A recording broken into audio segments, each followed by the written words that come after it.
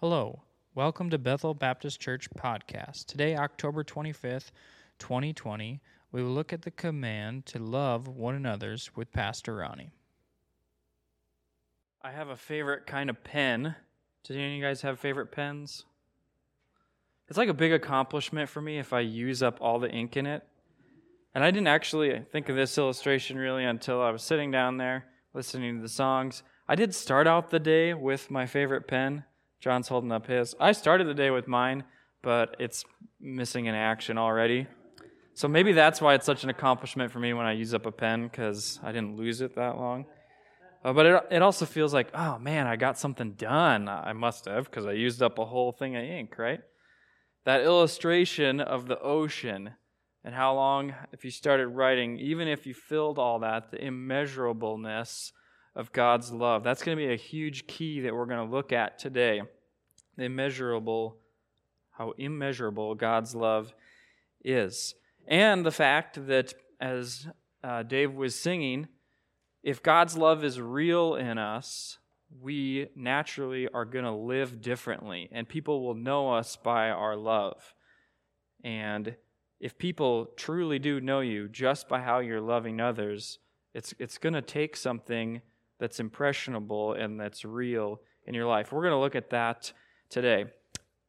I sometimes feel like a broken record every time that I start a sermon, because I only get to preach when Pastor Steve's gone, usually 3 or 4 times a year, and I feel like I have to do a lot of bringing you up to pace on where we were from last time. So last time I preached, we started a new series called The One Another's. It was kind of an introductory sermon. The idea was we need to have the mind of Christ. And it was really hard to preach that message without jumping in to this one. So I'm excited to get to this one. We are going to be looking at God's love. What does that mean for us from different passages? What do you guys love? When I ask myself that question, what do I love?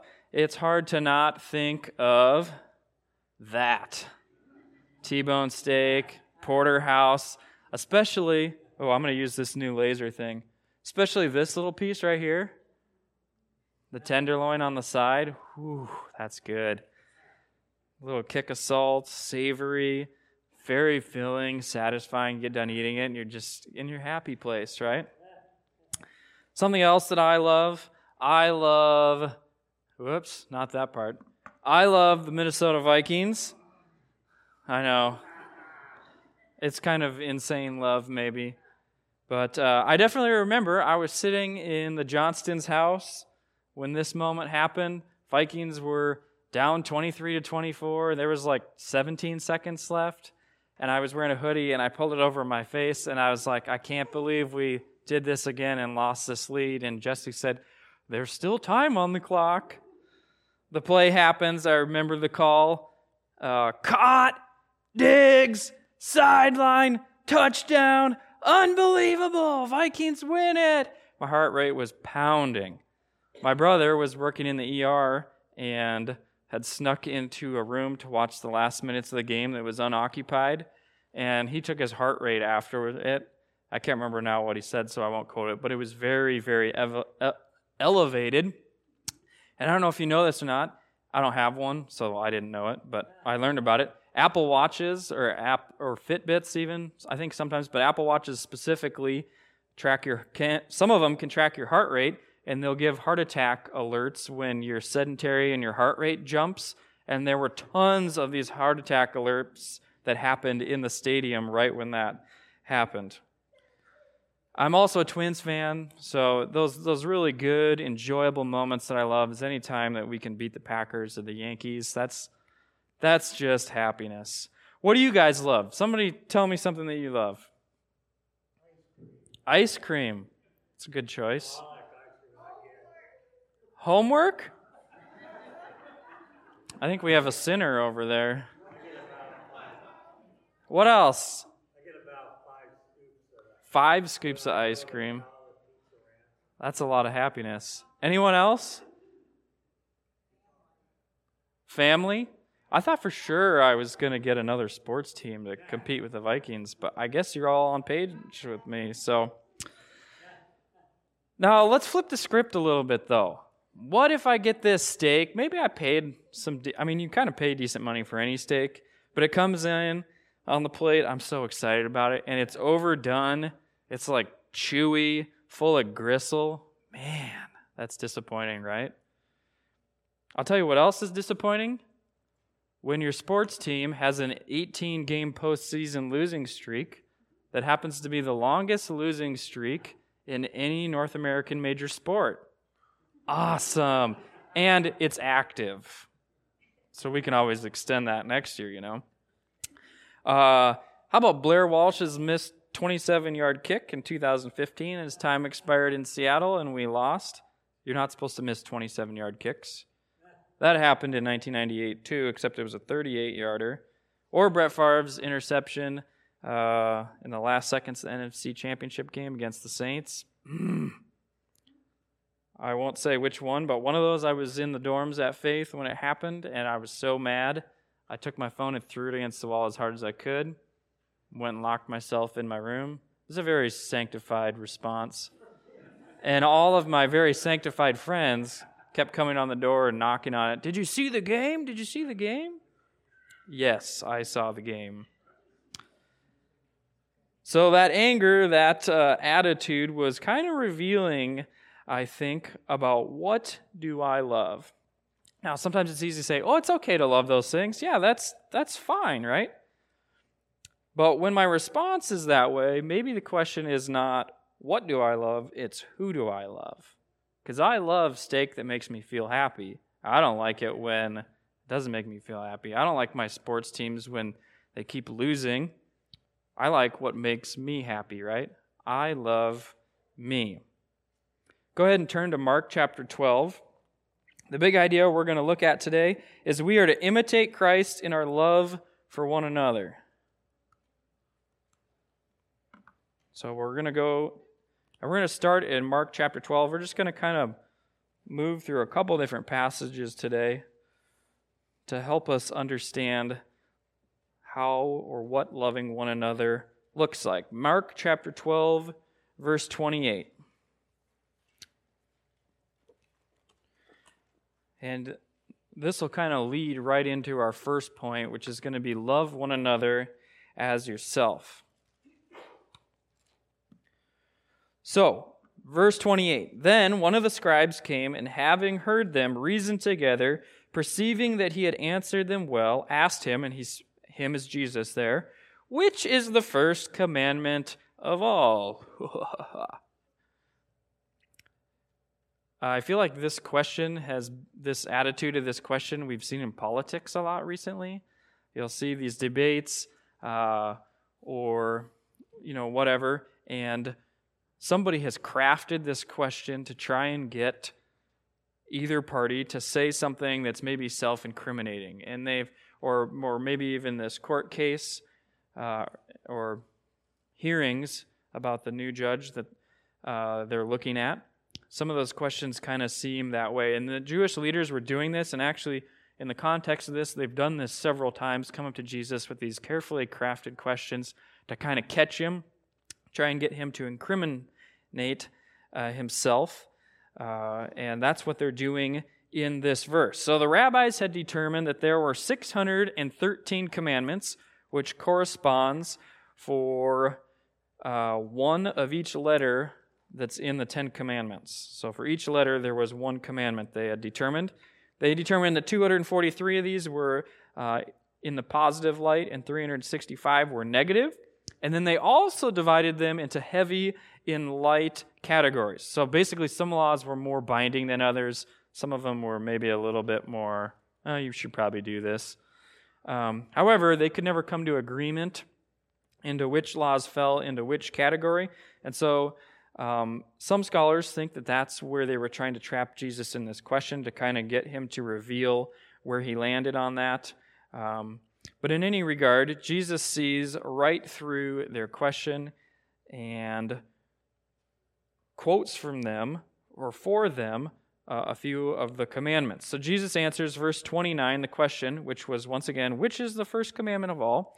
Jesus answered and quotes from Deuteronomy chapter 6, verse 5. The first commandment is, Hear, O Israel, the Lord our God, the Lord is one. And you shall love the Lord your God with all your heart, with all your soul, with all your mind, and with all your strength.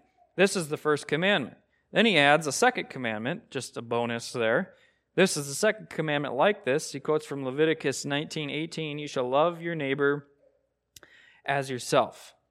So Jesus quotes from the same commandments that the scribe was referencing here. And he follows up the first commandment with the second commandment, I think, that indicates the critical nature of them kind of being tied together. If you have one, you've got the other. We're going to look more at that in a bit. Genuine love for God is followed in importance by a genuine love for people. It has to go that way, and we'll look at that. I can't help but think that he did this having known his audience. The religious leaders, as we've seen, or as you can see in other passages in Scripture, had a lot of pride in their supposed love for God. They were pretty proud of that, and that can be seen easily in how they treated other people and how they looked down and saw themselves as these religious elite, and everyone else was just kind of these people that were struggling to attain maybe what they had. This leads us back to the opening illustration maybe a little bit, loving steak or loving me. Who was it that the scribe was really loving in these Pharisees, as we kind of generalize this people group? And in Scripture, without taking time to show you a bunch of passage to that, it's pretty clear that they loved themselves and not God. It is quite possible to do the right things for the wrong reasons. Scripture is also clear on that, and it's clear on the worthless nature of that. When we do that, the only person that we're really fooling is ourselves. So let's look at the scribe's answer in verse 32. So the scribe answered him, well said, teacher, you have spoken the truth, for there is one God, and there is no other than He. And to love Him with all the heart, with all the understanding, with all the soul, with all the strength, and to love one's neighbor as itself, it is more than the whole burnt offerings and sacrifices. So I think if you try to think about how he might have answered that, he was trying to trick Jesus into incriminating himself, and Jesus sees through it and gives the perfect answer. And so the scribe has to agree with him. If you think about that, maybe in the political realm, like the last thing one of these political parties wants to do is to have to agree with the other one. That would just be awful. And so you can almost see the scribe, he has to agree with Jesus, but he must have been like, don't really want to do this. Verse 34 then, now when Jesus saw that he had answered wisely, said to him, you are not far from the kingdom of God. But after that, no one dared to question him. As I was studying through this, I actually had my sermon pretty much all done, and before I noticed this, there's something different, though, between how Jesus quotes these passages and what the scribe says. Maybe you noticed, Jesus he directly quotes, but he says, you shall love the Lord your God with all your heart, with all your strength, with all your mind, with all your strength. The scribe says, in verse 33, to love the Lord, or to love Him with all the heart, with all the understanding, with all the soul, with all the strength, and to love one's neighbor. So I don't know if this was intentional. I didn't deep dive into the words and all that, but was that a Freudian slip maybe? He pulled all the personal pronouns out of the commandment. I just thought that was interesting. I'll let you decide on that. But Jesus compliments the scribe on agreeing with him and then says, you're not far from the kingdom. Now that might sound nice, like, oh, I'm close, but that's not how the scribe would have viewed himself. If you're not far from the kingdom, that means you're not in the kingdom, right? You're not really saved. You're not one of God's children. So what was the scribe missing here? What was he missing? He knew the commandment. He said the commandment. He agreed with Jesus on it. What was he missing? I'm just going to hang that question up here for a minute and leave you guys hanging on that, and we'll come back to that. What was he missing? Sometimes when we think of this idea of loving God, loving others, it's tempting to think, oh, yeah, I can do that. I can love God. I can love others. I'll just add that right with the other things that I love, and we'll be good. I'm good, right? So I think we need to take a little look at what does it actually mean to love God. Love is a verb. It's a word used to describe an action, a state, or a verb, is a word used to describe an action, state, or occurrence. And God's love actually kind of flows in each of those categories. We experience God's love in a mutual loving relationship at the point of salvation. That's an occurrence that happens. And then we are in that loving relationship as a state forever. But then we're also supposed to show that love and experience that love in an ongoing, not knowledge, yes, but action. In this case, Jesus is showing us that unless the action is present, the occurrence never happened. Therefore, the state isn't secure. Love in action is the effect of a loving relationship with God, which is the cause. Now, we talked about this a lot in the 1 John series that we went through, right? I think I usually used a water bottle. If I drop this, you guys should know this by now, what's going to happen? It's going to fall. If you really love God, Jesus is saying, what is going to happen? You're going to love others, right? And so if this water bottle isn't falling, it's going to be pretty hard for me to convince you guys that I dropped it, right? What does it mean to love God? Love in action is a huge part of that. The scribe knew the commandment, but obviously he had not believed in it. We know that from Jesus explicitly telling us that. But he had not acted upon his knowledge. We think of love sometimes as emotion. Ooh, it's a feeling. It's something that happened to you. Maybe it's something you know. Oh, I know that I am in love with Olivia. But in reality, love is something that you do. At least that's how it is portrayed in Scripture and as we'll see, given to us by God. The greatest commandment is very clear in the action of love. It uses the modifiers that are supplied there with all your heart, with all your soul, with all your mind, with all your strength.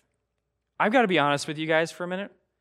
I don't know that I've ever done that with anything. Maybe think about that for a second. Have you ever done anything with all your soul, with all your mind, with all your strength? Now, I haven't been this way in a long time, but I used to fancy myself to be a little bit of a runner and to at least be in moderately good shape. I was motivated by some mountain hunting and some different things one time. In fact, me and my friend worked out for a whole year, and we were trying to get really good endurance and cardio, so we would do core lifts, and then in between them, usually when you're doing like powerlifting, you would do your lift, and then you get like a 30-second minute break for recovery. Well, instead of doing breaks for recovery, we would run suicides in the gym, if you know what those are. And so there was a lot of puking that happened. It was pretty gross, but we had a policy that once you puked, you got to be done with your workout. So I would work out with all my heart, soul, and mind until I puked. Then, we're done. I quit because I don't like feeling sick, and I love me, right? I watched a video this week. It was about a Navy SEAL, and it was told by the perspective of this wealthy businessman who decided he wanted to run a 100-mile race.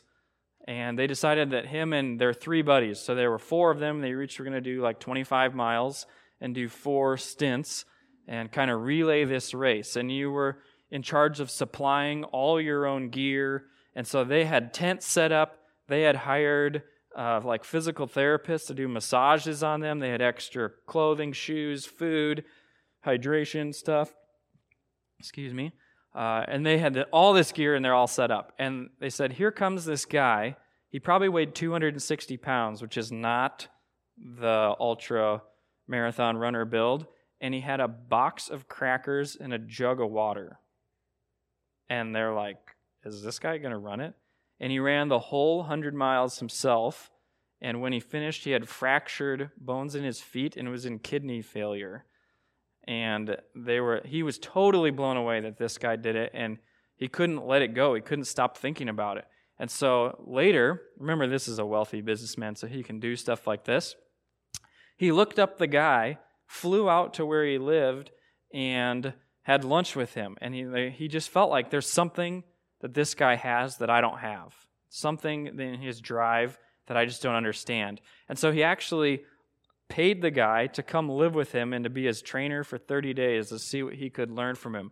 And the very first day they get in the weight room, and he says, all right, I want you to do as many pull-ups as you can. And this guy, as come to find out, is a Navy SEAL, and so he just called him SEAL. So SEAL, the 260-pound ultramarathon runner, tells him, do as many pull-ups as you can. So the guy did 8. He's like, I'm not real great at pull-ups, so 8 is what I can do. And I'm thinking, 8 sounds really good to me.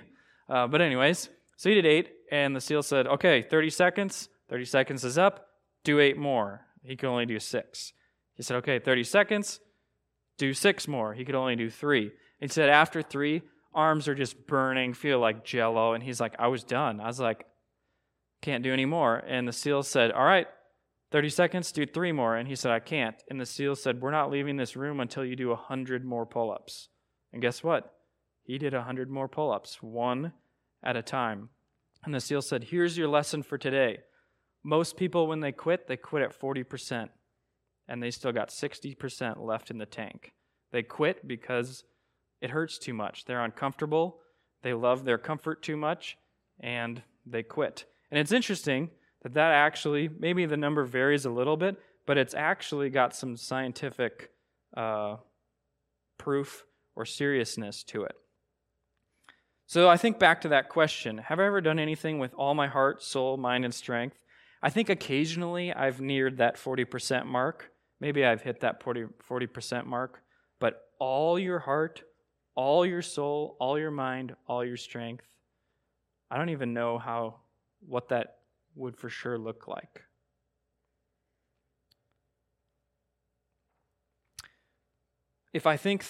As I was thinking through that, I thought, what would cause me to do that? I think the only thing that I could think of that I knew right away I would do with all my heart, mind, soul, strength, is if my family or somebody that I love very closely was in imminent danger and I could do something to prevent that. I would do whatever I could to do that. It's interesting that that's the illustration that I thought of.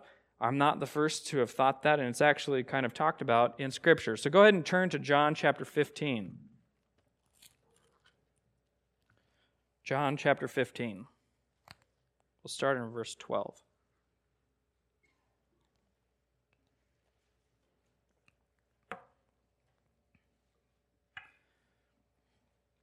John chapter 15, verse 12.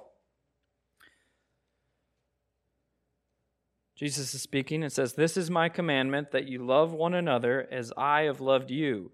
Greater love has no one than this, than to lay down his life for his friend." And that was kind of the one thing that I could think of that maybe I would do with all my heart, soul, and strength. And it wouldn't just extend to friend. It would extend to flesh and blood, my 2 boys, my wife. Outside of that circle, your chances are going to start going down real fast as to whether I'd be willing to do that. Greater love has no one than this. This is the greatest example of love that human can express, I think, that makes natural sense to us. There's a difference in this passage, though, than the first one that we looked at. We're not anymore loving others as ourselves. We're loving others as God loved us. Perhaps you remember in 1 John chapter 2, when I preached through that, we talked about this old commandment. He said, I have a new commandment to give you. It's actually not a new commandment, it's an old commandment, but it is a new commandment. It's kind of had to work your way through that.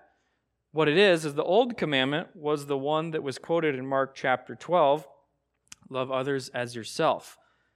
That was the greatest expression at the time that we could understand and describe. But then Jesus comes and dies on a cross for us and raises our understanding of what love is. It's the same commandment. It's still to love, but now we have a different perspective, one beyond human love, this superhuman love that God showed us. Once again, our big idea, we're to imitate Christ in our love for one another by loving one another as ourselves, but now also loving one another as God loved you, or God loved us. Go to Romans chapter 5.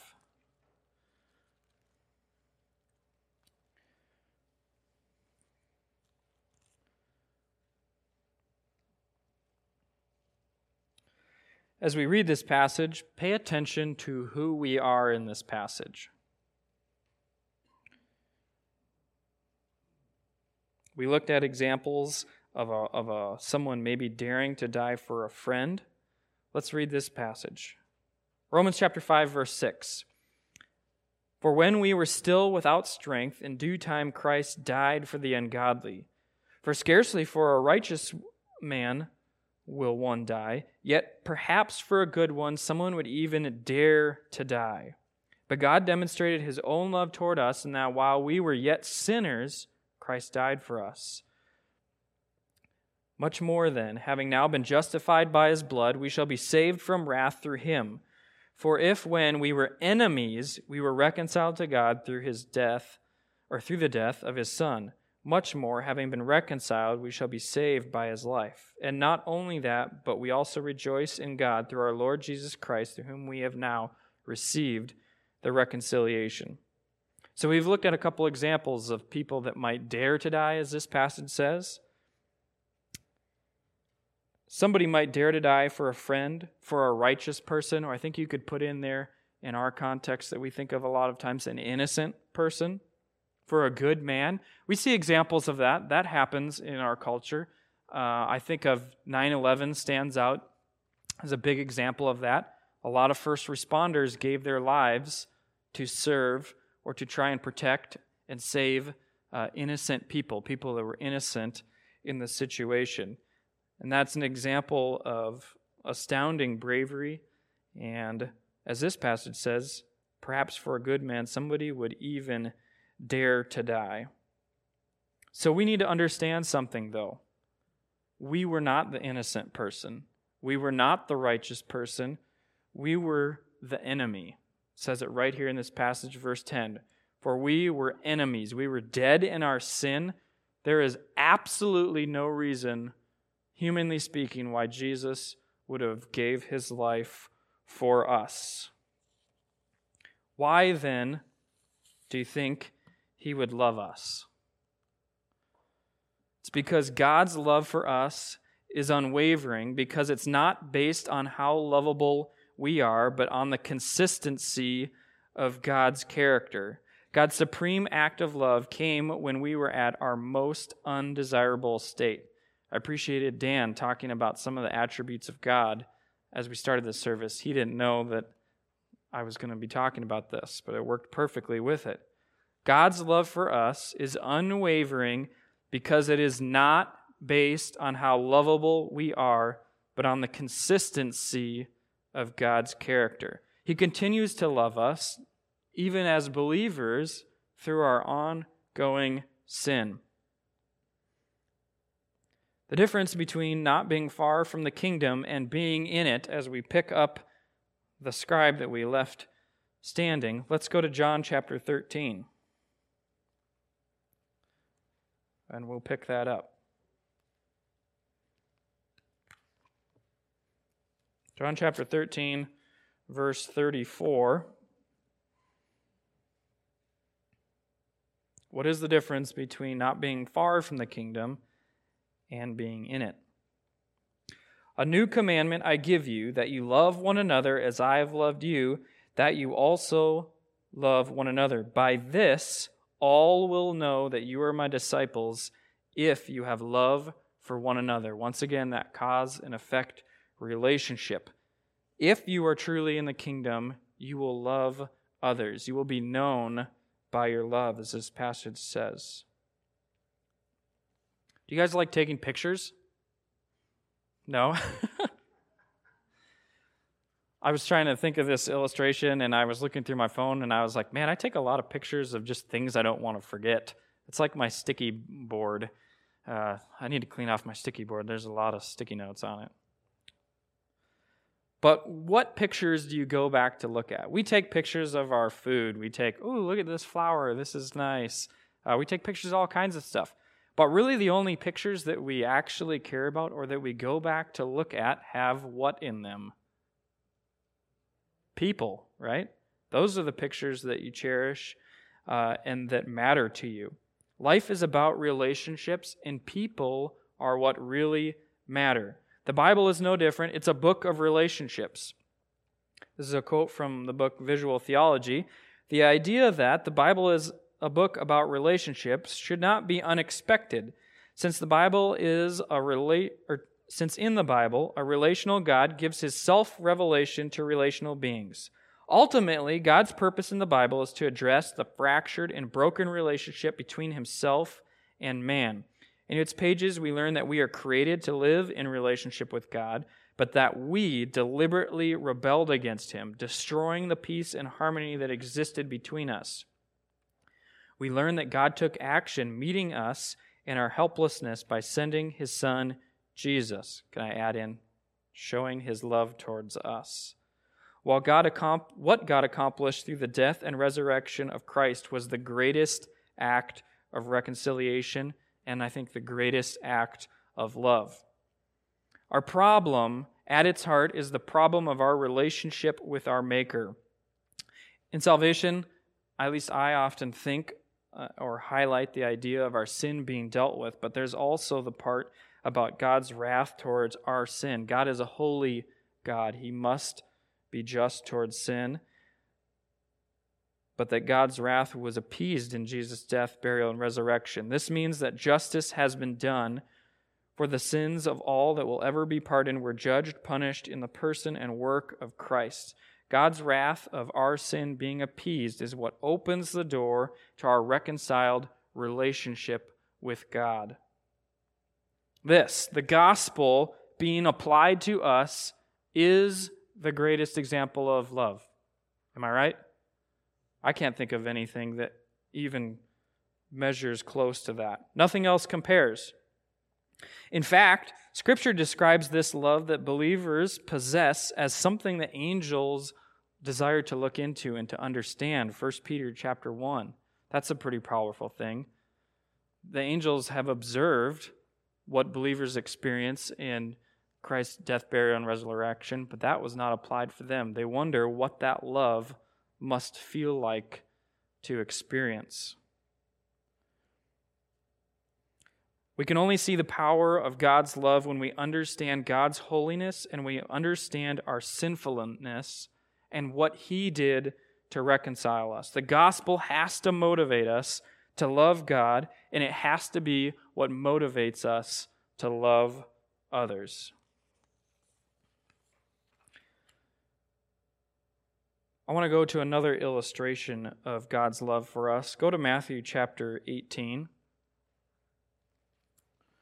We're going to look at the parable of the forgiven debt. Matthew chapter 18.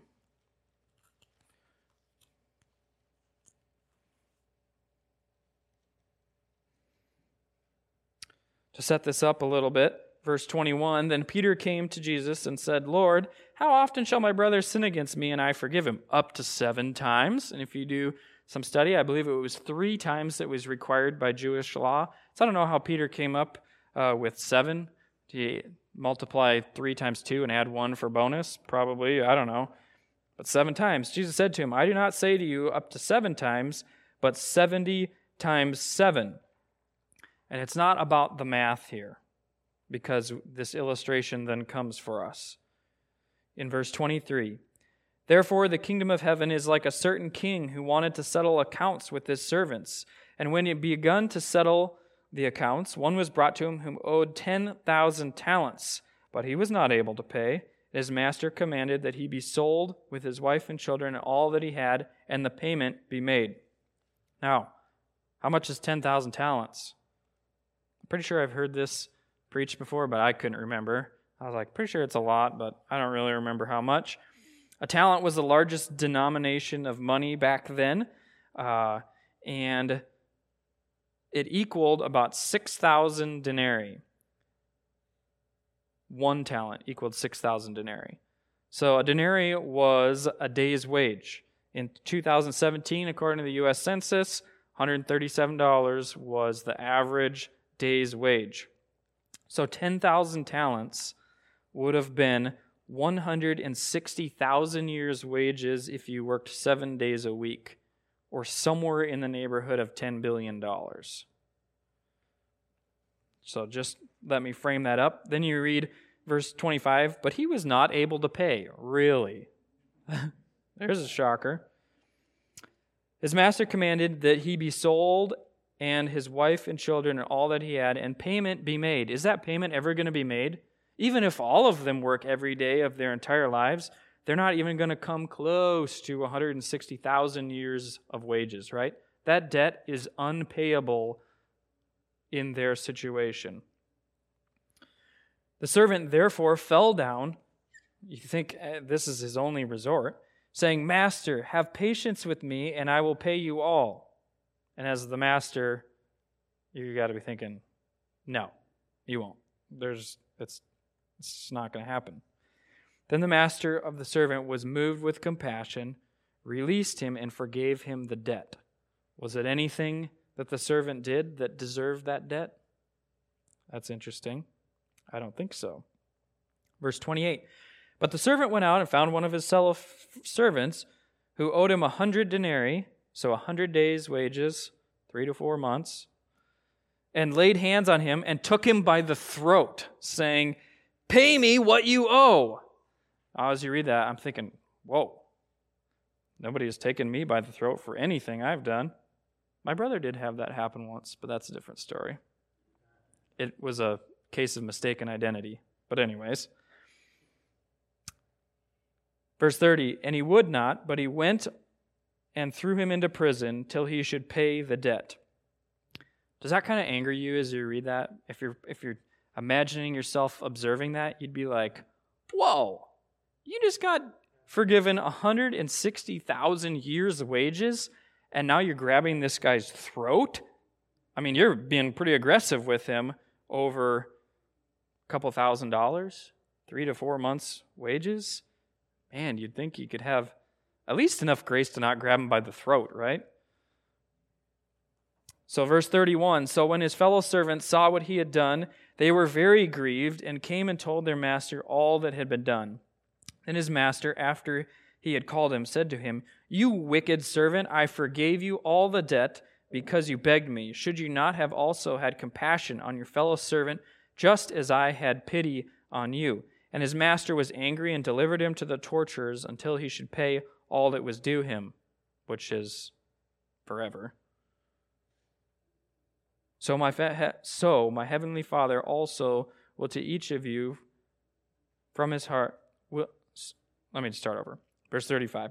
So my heavenly Father also will do to you if each of you from his heart does not forgive his brother his trespasses.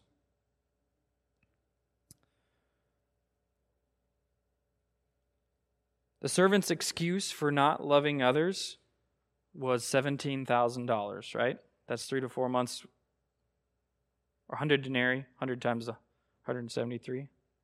It's something like that. I did the math earlier. I just have to take my word for it. $17,000 roughly was the servant's excuse for not loving others. Now, $17,000, that's a significant amount of money. I would really enjoy, if somebody owed me $17,000, I'd want it back. But in the perspective of 160,000 years' wages, man, $17,000 isn't very much. What's your excuse for not loving others? What excuse do you use for withholding love? I tried to think of a couple examples. Maybe they dress weird. Maybe they're in a different social class. Maybe they intimidate you.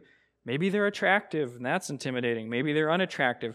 Maybe they smell bad. Maybe they're rude. Maybe they're too polite. Maybe they say mean things. Maybe they say too many nice things.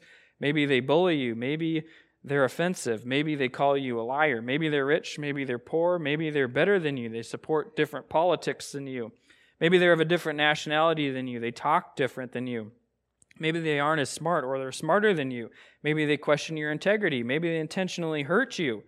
Maybe they cheated you. Maybe you've cheated them. Maybe they've stolen from you. Maybe you've stolen from them. Maybe they've taken advantage of you. Maybe they're spiritually more mature than you, or you than them, or so you think. Maybe they call you out on things. Maybe they don't. Maybe they talk to you about you. Maybe they talk about you behind your back. Maybe they've intentionally, physically, emotionally, or even sexually hurt you. Maybe they've forgotten that you exist. Maybe they don't include you. Maybe it's just inconvenient for you. Maybe you don't have the time. Maybe you don't have the money. You don't think you can help. Maybe somebody else is better equipped to help. Maybe you think maybe they don't want the help. Maybe you just don't see the need. The list goes on and on as to why we can't love others and the excuses that we give ourselves. Some of these issues are maybe relational issues. Maybe there's just misunderstanding or miscommunication. I'm good at that, by the way. While others result maybe from somebody actually sinning against us. I hate to break it to you guys, but in life, people are going to mistreat you. And that includes Christians. That includes people in the church. We're all sinners. It's going to happen. Our excuses, guess what? They do not matter at all. They're lame, and honestly, they're logically stupid when you consider what we've been forgiven of. Compare what we've been forgiven of to this parable. 160,000 years' wages? At least math works for that, right? Like, there's a hypothetical solution to how that can be paid. How can our debt to God be paid? We were dead in our trespasses and sin. Not only can our full debt not be paid, not 1 cent of it can be paid if it weren't for God. Instead of telling ourselves excuses, maybe we just need to speak them out loud. Think of them in terms of what God has loved us. Maybe we even need to tell God our excuses and see if they hold up. I doubt it. God's love for us is unwavering because it is not based on how lovable we are, but on the consistency of God's character. Our love for others has nothing to do with us or them. That's what we need to understand. If you want to love like God loves you, that's how it's got to be. Our love for others has nothing to do with us or them, and it has everything to do about what God has done for you. And remember, love is action. God didn't just feel like He loved us. He didn't just know that He loved us. There was action. Now, I understand that we didn't talk a lot about the action steps and what those might look like today. But wait, that's what the whole rest of the series as I go is going to be about. I'll give you a peek. With your whole heart, soul, mind, and strength, even as God loved you, we are to love others through the one another's, through encouraging, being humble to one another, being peaceful, being compassionate, being accepting, bearing others in love. I'm excited to preach that one. Bearing others' problems as if they're ours. What's that even look like? Building up others, being devoted to others, being kind towards others, being patient, spurring others to good deeds, praying for others, gentle with others, forgiving others, submitting to others, doing good towards others, in agreement with others, serving others, instructing others, honoring others, being sympathetic towards others, living in harmony with one another. If we did all those actions, do you think that would be visible? And yet sometimes we just say, I know inside that I love others. But do others know you by your Christ-like love? And that is very apparent if you live these things out. So what's the application for you today? Perhaps you're sitting there and you're saying, I don't know if I've experienced God's love like that. I don't really know what you're talking about. that would be the first thing that you need to do. You can't love like God has loved you if your relationship is broken. I'd encourage you to talk to one of us today if you're interested in learning more about that. Maybe there's reconciliation that needs to happen in your life. There's broken relationships with people that need to be restored. And it doesn't really matter why that is. Love others as God loved you. What do you need to do today in response to the greatest one another, and that is love others as I have loved you? Perhaps your application today is you just need to love yourself less and God more, and love others in that. This is a hard command to, you're not just going to go decide, I'm going to love others and just do it with everyone. So I challenge you today, choose somewhere to start, someone that this week you can love at least better than you have been. Looking at God's example and being motivated by God's love for you. Let's close our sermon in a word of prayer. Dear Heavenly Father, we thank you for what we have done, what you have done for us. It would do us well to be reminded of the gospel a lot more. Sometimes we just think of it as a one-time deal where we accepted, we believed in you, and our relationship was restored, and we experienced that love mutually, you for us and us for you. But in reality, the gospel, that story has to motivate us for everything that we do, for all the transformation that happens in our life, that the progressive sanctification, becoming more like you. Even as our church mission tagline is seeking God, loving you, and then that overflows into our love for others. That's your prescription, and what you say, if we truly believe in you, will happen. I pray that we would focus on you and be motivated by that, even in our relationships this week, and that we would choose just one relationship that we could work on, somebody that we could encourage, somebody that we could show love to, and that we would do that. In Jesus' name, amen.